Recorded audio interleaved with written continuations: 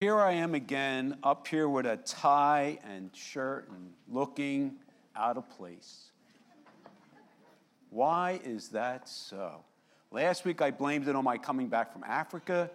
This week I'm blaming it on my Italian mother. Every event we had to be dressed up. It's in my psyche. But we really are delighted to be here. And for the guests that are here, we know some of the families have grandparents here and other relatives. We really want to say we're glad you're here with us, and we're glad we can celebrate this time with you. I'm going to just pray for the word before we get into it this morning, so just join me in prayer. Father, we just want to thank you. We thank you so much that that song we just sang is a wonderful prayer before the Word of God. We would ask, Holy Spirit, you would rain down. You would pour out into our hearts the things you want us to hear through your word this morning. Lord, I want to be emptied that the Spirit and the word may speak through me, and all of our hearts will be receptive to hear, to have you speak. Maybe there's conviction. Maybe there's encouragement and new hope. And maybe, Lord, as a result of that, we are being transformed ever so slightly more to the image of Jesus Christ, our Lord and Savior. We would pray for that to happen this morning as your word comes to us, and as we approach the table this morning, Lord, that we would be a people who would taste and see that the Lord is good. And we pray this in Jesus' name. Amen. Amen. Well, it's good to be with everybody this morning. For you who are new with us, we're in the fifth week of a sermon series on the Lord's Prayer. One of the things that is remarkable about the life of Jesus is that one of the things you see when you start reading through the Gospels is that Jesus was a man of prayer. That Jesus, as a man, depended in his relationship with his Father so much that before he did anything, he would pray. And God would give him wisdom or power, the ability to move, even at the end when we talked about Garden of Gethsemane, to say, not my will, but your will be done. And so that's what we're looking at over these number of weeks as we look at the different petitions and take the prayer apart a little bit. And so it's good to remember that the disciples asked Jesus to teach them to pray because they saw the power of prayer. And that's what we're looking at. And so I was thinking about that, and I was reading a few things, and the question came up, what do people pray for? What do people pray for? And there was a survey done by the Public Research Institute in 2014 asking 1,000 Americans what was it that they prayed for. And you might be interested to see these results. If you could put them up, if you're filling out your outline for the kids' church, these are some of the answers for you. So if you could put that up, that'd be great. There we go. So this is what people pray for. 1,000 Americans were asked. 74% pray for my problems. 36% for my future prosperity. 26% pray for their favorite sports teams. We gave that up in Philadelphia. 21% for my winning the lottery. 14% for God to hurt someone who hurt me. And 7% pray behind the wheel for a good parking place or no speeding ticket for me. That's one of my prayers, no speeding ticket for me. I'm still being sanctified in that area. But the reality is that as you begin looking at that, it's good to be taught by Jesus how to pray, right? Because Jesus teaches us in the Lord's Prayer how we are to approach God. And if you could put that diagram up, I showed this last week, but this diagram breaks it apart really well, right? So we have the Lord's Prayer broken up. Our Father in heaven, his presence, he's a Father we can go to. And children, if you guys are looking at that, filling out your outline, this is where some of your answers can come. There's praise, that idea that hallowed be your name, purpose, your kingdom come, and your will be done. Like it starts out not normally how we might start out prayer by, it's all about me. Prayer is all about me, but the beginning of prayer, as Jesus teaches it, it's all about God. It's all about God's name. It's all about God's kingdom. It's all about God's will. It's that idea that we're glorifying God as we come to prayer. And then we move, as we're going to see this week, into the petitions about our own hearts and our own lives and our own needs and our own desires.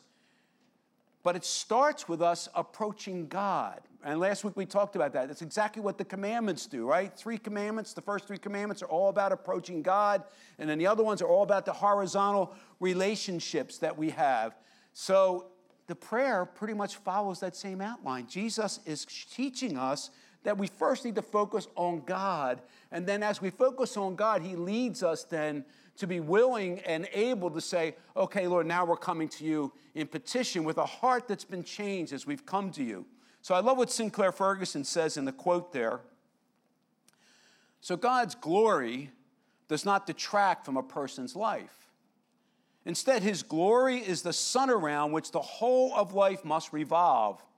If there is to be the light and life of God in our experience, since we were made for his glory, we will always malfunction whenever we fail to live for that purpose and according to the Maker's instructions. When it's always about me, even our prayer life, we will malfunction. And I know that the senior high and junior high have been learning the catechism. So what's the first catechism question and answer? Anybody? What's that? Anybody? What is man's chief end? Okay, so what is the answer? What's the chief end of man? Glorify God and enjoy him forever. You see, right from the get-go, it's this idea of glorifying God, and then we enjoy him forever. We glorify God, and then we enjoy him forever. And 1 Corinthians 10, verse 31, sort of puts that all together. The idea of eating and drinking, everything we do are to be for the glory of God. Everything we do, eating and drinking, everything we do is for the glory of God. And we love to compartmentalize all these things, don't we? But that's not the way God intends life to be. Everything we do brings glory to God. It's sort of that idea. So he begins the prayer that way. And I'm not going to have you stand for this, but let's say the Lord's Prayer together. We'll use debtors rather than trespassers. I know some of you were trespassers, but we'll use debtors. And we won't do the end. For thine is the kingdom and the power and the glory, because that's not in Scripture as far as the way Jesus teaches it. But let's do as we've been learning. Our Father, who art in heaven, hallowed be your name. Your kingdom come, your will be done on earth as it is in heaven. Give us this day our daily bread, and forgive us our debts, as we forgive our debtors. Lead us not into temptation, but deliver us from evil. Amen. Amen. So we're looking at the 4th petition in the prayer. And the 4th petition in the prayer is, give us this day our daily bread. Give us this day our daily bread. What a wonderful way to express our need. And as I look at this, the first thing you see on the outline is I look at this idea of give us an hour. It's this idea that the pronouns are plural. They're not singular. And I think that's very important. These pronouns are plural, not singular. So there's something about that. The first 3 petitions are this idea of glorifying God and loving God. The last 3 are about loving our neighbor and loving ourselves. Like the 2 go together. See, in this prayer, it's if you're loving your neighbor as yourself. That's how the Scripture goes. Loving your neighbor as you love yourself. So the 2 go together. And this is the way he teaches us to pray. We're praying not only for ourselves, but as we pray this prayer, we're praying for our neighbors. We are bringing them into this prayer because that's the heart of God, the God whose name we glorify, the God whose will we're asking that we will do. And part of that will is not to just be concerned about ourselves, but to be concerned about others. So even in this prayer, he brings this in, this beautiful picture. And I have a quote there where Peter Kreeft says, with Fundamentals of Faith, the pronouns in the Lord's Prayer are plural, not singular. Intercessory prayer for our neighbors has no separate petition in the Lord's Prayer because all 3 petitions of the last half of the prayer are equally for neighbor and for self. You see, that's where we're at. So what are we praying for each other? Okay, give us this day our daily bread. Now think about this for a second. And think about you're someone living in Israel. You're an Israelite. You've grown up with the Old Testament. You know the stories. What do you think will come to your mind when Jesus said daily bread? Anybody? What do you think will come to your mind? You've grown up knowing all the stories. Manna. Manna. Manna burgers. No, that's Keith Green. Sorry. But manna. We'd be thinking manna. Why? I mean, this story was something that was in their psyche. The idea of them being delivered from 400 years of slavery. And then the Red Sea is parted. And now they're in the wilderness. And what do? Do they rejoice? What do? They complain. They're just like us. They complain. Oh, why did you take us out of Egypt? Now there's no food. We're going to die out here in the wilderness. And then what happens, right? God says, I will pour out bread from heaven. And he does in the camp. I have a picture just to sort of give you a mind's eye of that. There's the camp. And all that on the ground is the manna that's come down. And they're picking it up. And it's interesting because we know that they could only take how many days' supply of manna? 1 day of supply. And then on the weekend, they took an extra day because of the Sabbath, right? But what would happen to the food if they took extra? It would spoil. And what was God teaching them? He was teaching them to depend on him day in and day out, right? That's what he was teaching them. It's a day-to-day with God. I'm with you. You can come to me. And that's what moves us into this idea of an ongoing relationship, because this idea of this day and daily bread is all about an ongoing relationship with God. It's an actual double emphasis there. This day and daily. So why is that? You know what? Why is it? It's so important to God that we have an ongoing relationship with him. Well, certainly one of the reasons is that we all have short memories. Right? You know, what's David saying in Psalm 103? Let us not forget your benefits. You've forgiven us. You've delivered us. You heal us. But we, in the course of our lives and what's going on and the hard circumstances that we're all about, we begin to forget these things, right? We begin to doubt that God loves us. We begin to try to do it all on our own. And we stop talking to God who's there for us. But even more importantly, as you think about that, as our Father, he wants to hear us. He wants to be in relationship with us. Some of you have children who went to college or are in college now, getting ready to go to college. And you know, when your kids are in college and you've been with them every day and now they're in college, you like to hear from them once in a while, right? I mean, I know you're away and I know you want to be independent, but you know, how about giving me a text every once in a while just to let me know you're alive, okay? But it's this idea that we want to be in relationship. Just like we as parents want to be in relationship with our children, God, who's our Father, wants to be in relationship with us. He wants to hear what's on our hearts. He wants us to be able to come to him and speak to him as children. He cares for us. You know, it's one of these things, like sometimes we get this idea about God, but listen to what it says in Matthew 7:7-11. And this is certainly right after Jesus is teaching us to pray. Ask and it will be given to you. Seek and you will find.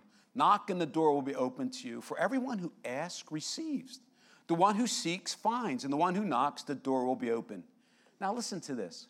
Which of you, if your son asks for bread, will give him a stone? Or if he asks for a fish, will give him a snake?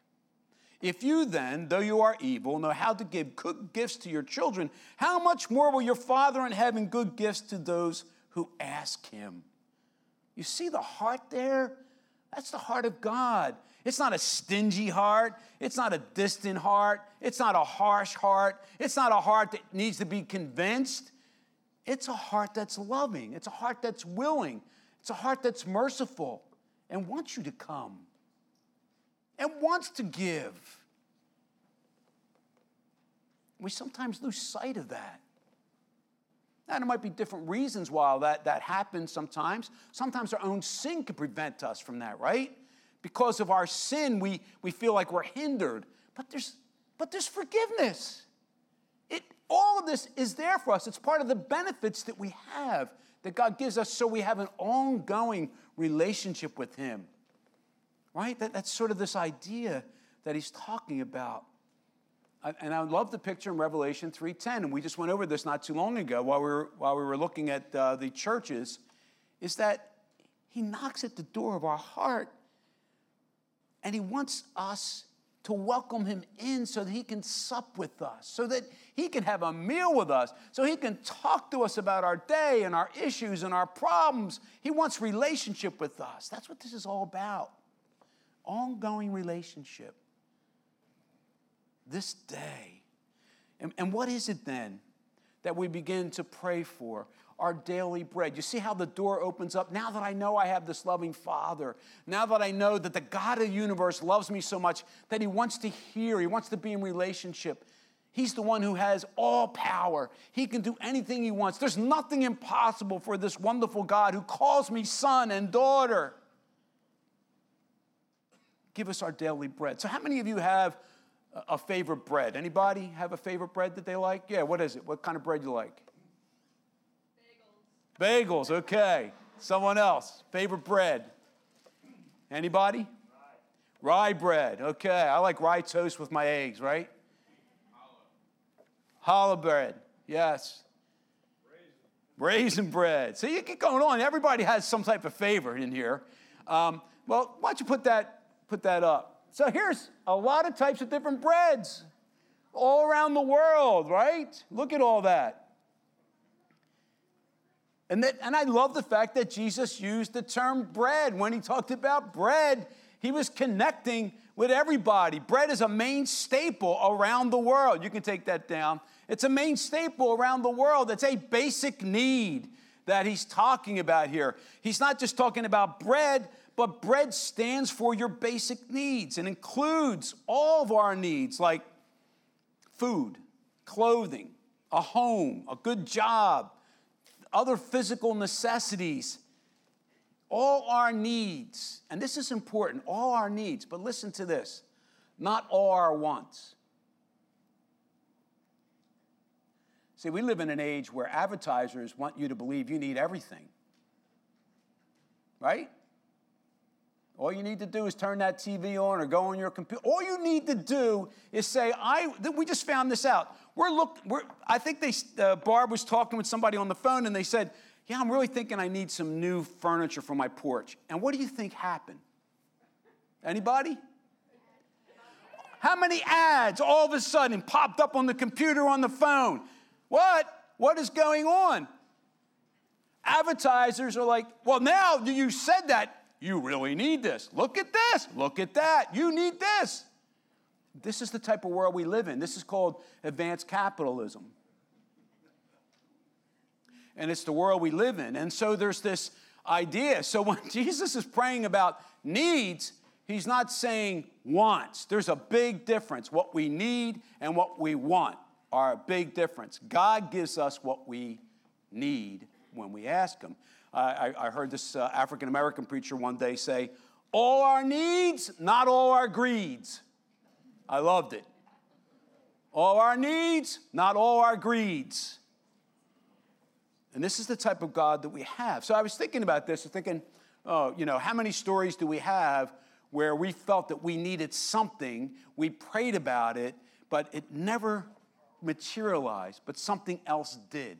And then when we look back, we're like, wow, I really needed that. Thank you, Lord, for helping me because I was being foolish. That ever happened to you? Well, I was thinking about this. I was thinking, Barb and I guess this was 1983. We had just started working with the youth at New Life. Well, at that point, it was New Life Jenkintown. And we were living in West Philadelphia. And we were at the point where we said, well, we need to get a starter home.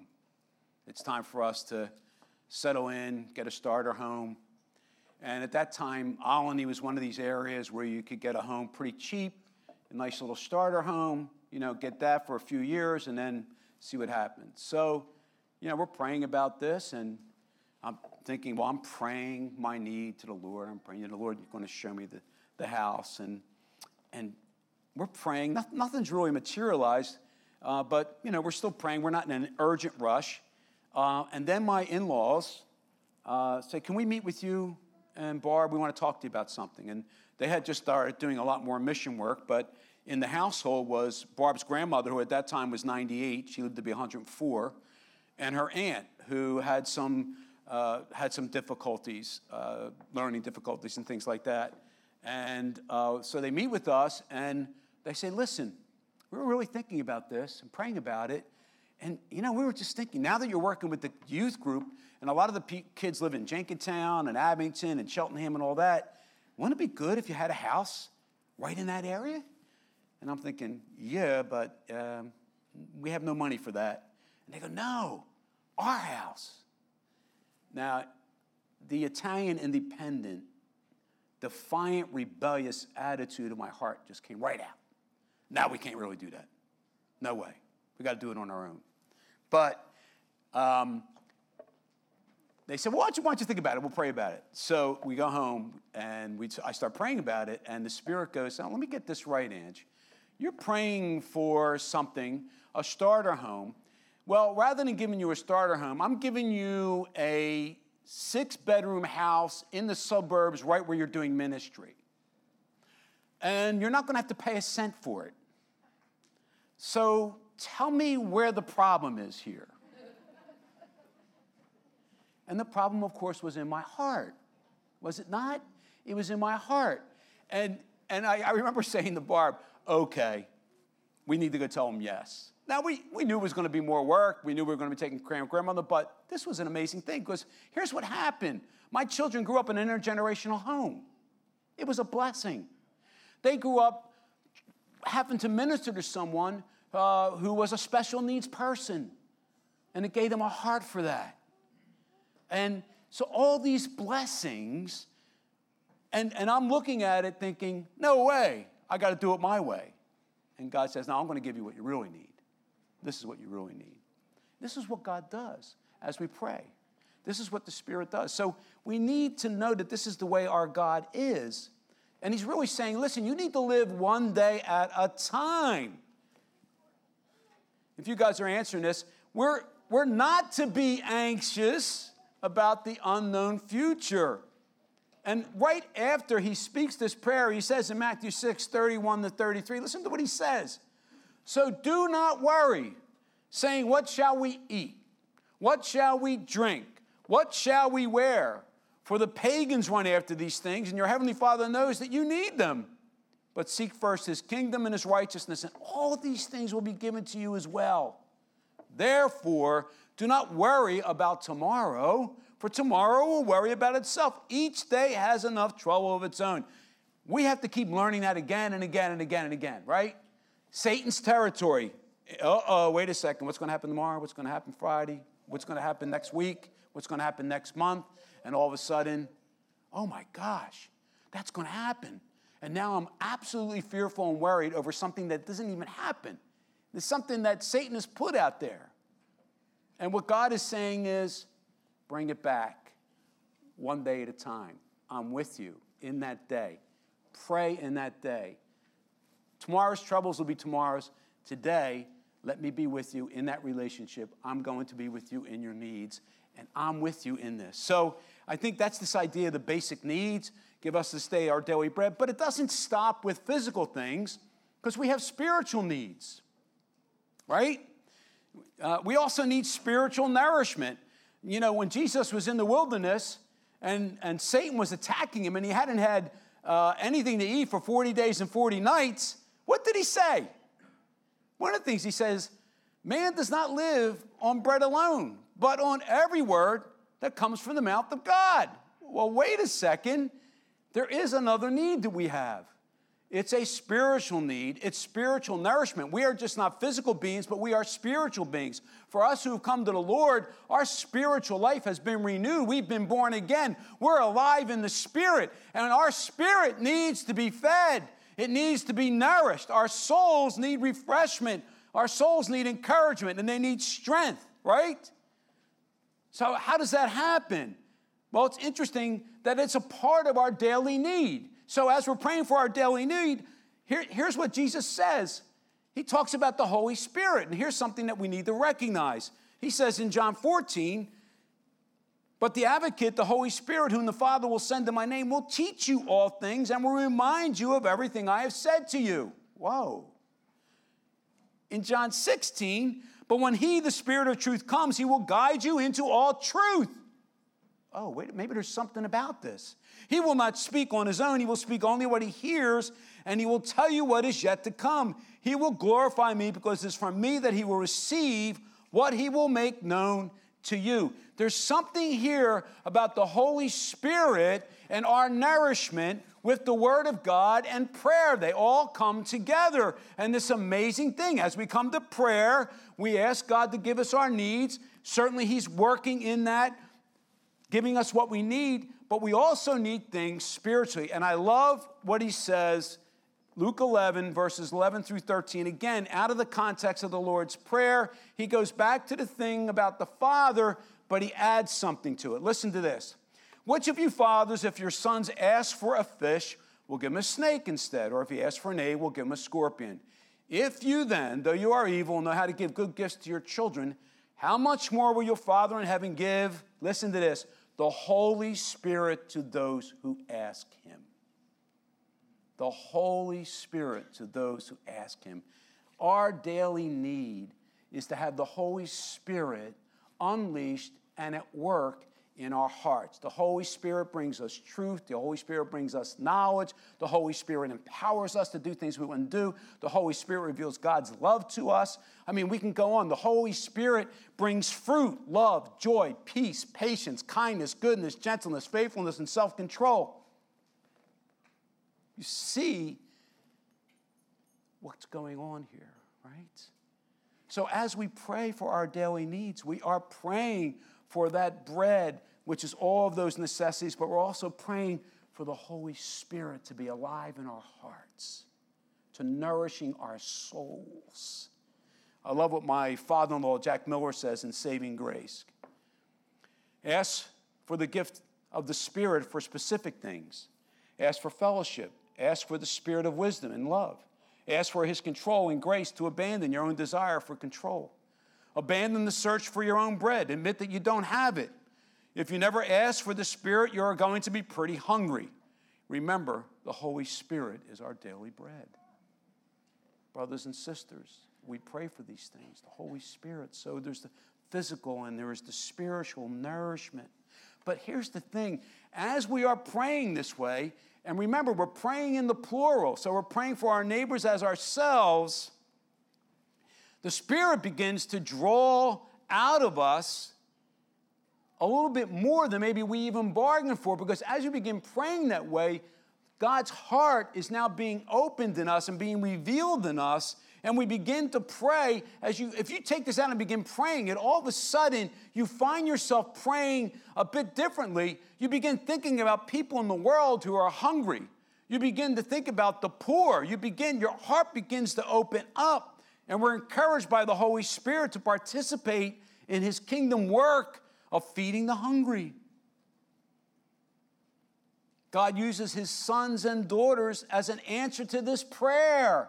Give us this day our daily bread. We are part of the answer as we step into people's lives who don't have food, people who are poor, people who are in poverty, people who are oppressed. And we begin to do that.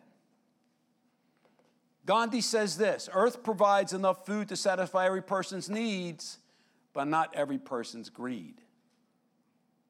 The Spirit of God begins to move us away from that. So certainly we've experienced that in this congregation. We have done food relief in Eswatini. When the pandemic started and when there was a drought, we've done food relief. So much so that the government gave our missionary Mick one of the only permits during the time of the pandemic to be able to go out of the city and into all the villages to supply food for them.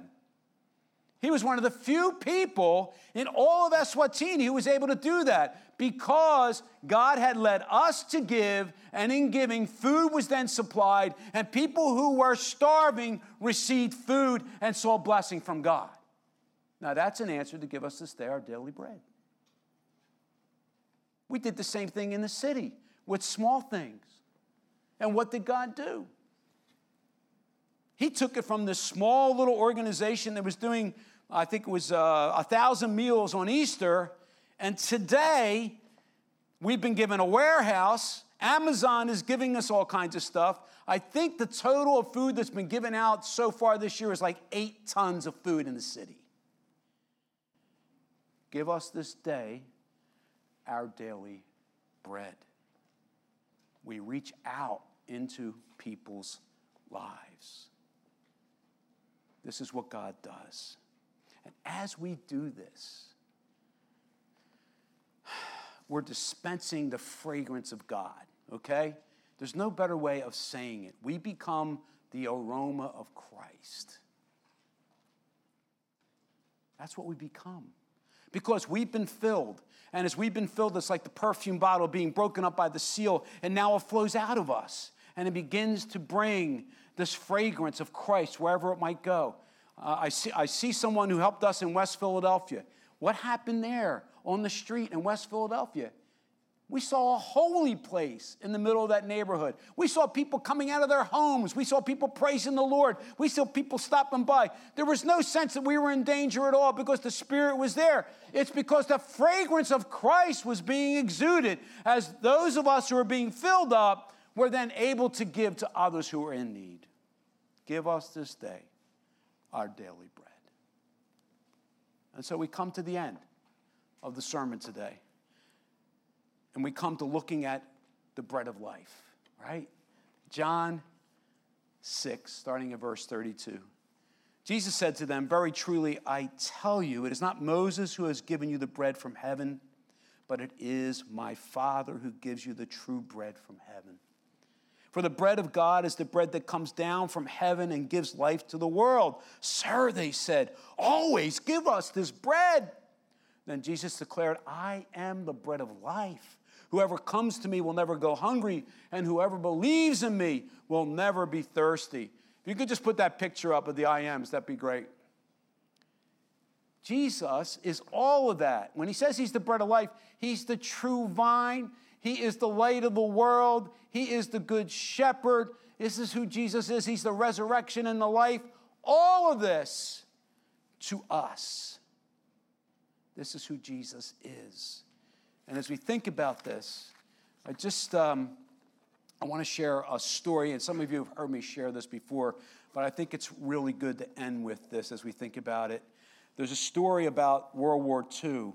I think there was like about, 80,000 orphans or something throughout Europe, and they were bringing them together because nobody knew where their parents were, if their parents were alive, whatever. And they were in the orphanages, and these children were getting food for the first time in a long while. And they were very hungry, and they were eating all this food.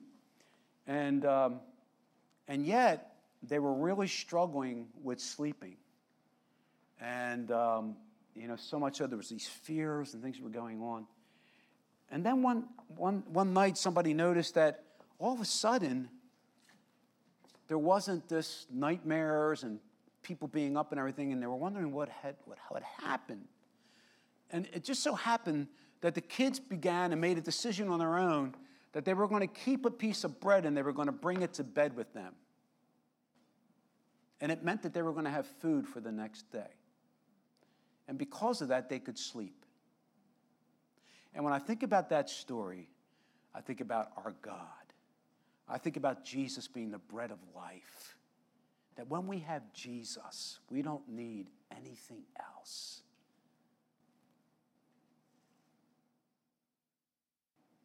And that's how we pray. Give us this day our daily bread.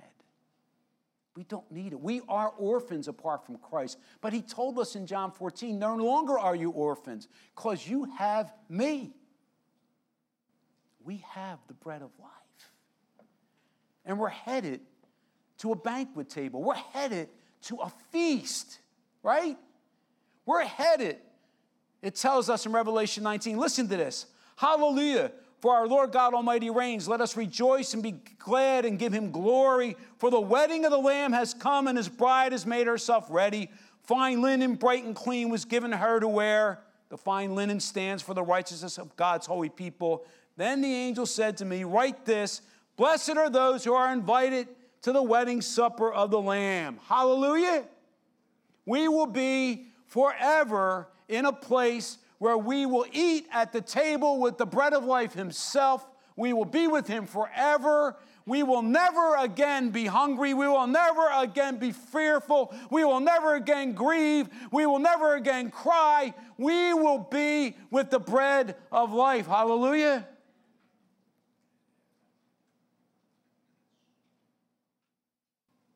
Give us this day our daily bread. And isn't this an appropriate time to come to the communion table? I was thinking about this weekend, thinking about our young people coming to the communion table for the first time. What a wonderful Sunday for you to be coming to the communion table.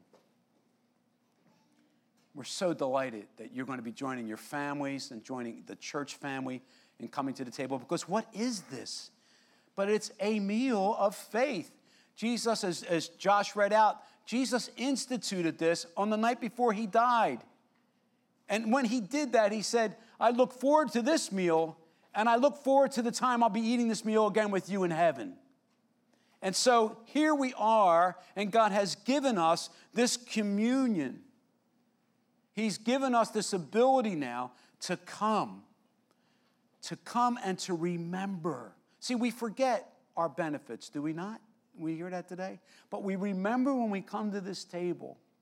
We remember the love of God through Jesus Christ. We remember we have not been left orphans. We remember that we needed a mediator and a high priest and a savior, and the only one who could do that was Jesus himself. And we remember that he came, and when he lived this earth, as he teaches us in this prayer, he was sinless. He was always in relationship with the Father. He was pleased. It was his food to do the Father's will. And as he did that, he approached the Garden in Gethsemane, knowing and beginning to realize the full weight of the cup that he was carrying. And yet he still said, not my will, but your will be done. And we're here today because of that.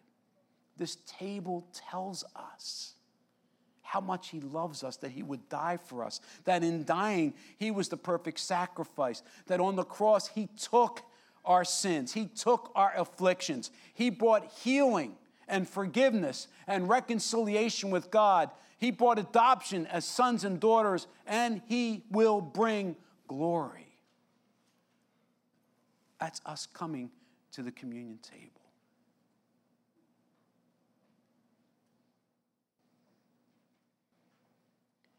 But remember that this table isn't just looking back.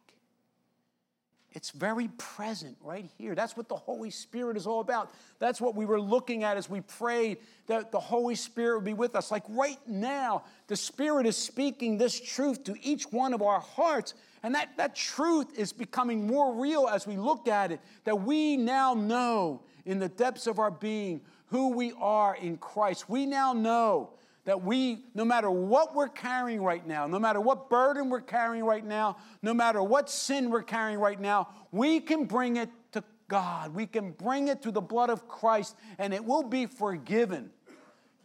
And in that forgiveness, the Holy Spirit will be unleashed in us to give us the joy of our salvation, to remind us of who we are, and to bring us to the table with a new set in our heart, with a new refreshment to our souls. But it doesn't end here. It ends with us looking forward. This table says, look forward. Look to the time when you will be with the Lord, that when he appears, you're going to be like him. And at that time, we will be a part of the wedding supper of the Lamb for all eternity. Can I hear an amen? That's what this table is all about today as you come. Now, there might be somebody in this room, and you've heard this message, and you're like, my heart is sort of burning because I want to know this Jesus. I want to come to this Jesus. I've never come to Jesus. I've never asked him for forgiveness. I've never told him that I've been in rebellion. I've never told him that I need him. And if you're somebody here today that's never happened to, the Spirit's speaking to you right now, and while others are taking communion because it's a meal of faith, come to Jesus.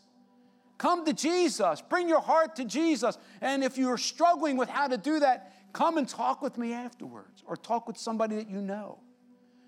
And the next time we have this meal, you'll come in faith. But if you're not someone of faith right now, the meal's not for you, so don't come to the meal. But for all of us who are, there is a time now for our hearts to come to him. This is the moment where you bring your heart. And I always say this because I think sometimes Satan has a way of making you think that because you have a patterned sin, maybe you have an addiction, maybe there's something going on, that you can't be forgiven. That is a lie. That's a lie from the pit of hell. When you ask for forgiveness, he forgives you. And he wants you to have this meal of faith for your faith to be strengthened. So all you need to do, no matter what that is in this moment, this quiet time, bring your heart to God. Bring your burdens, bring your sins. Bring those things that you want to bring to the Lord and leave them at the cross so that you will approach this table. You will do it as someone who's been freed and unleashed with the Holy Spirit in your heart. So take some time now before the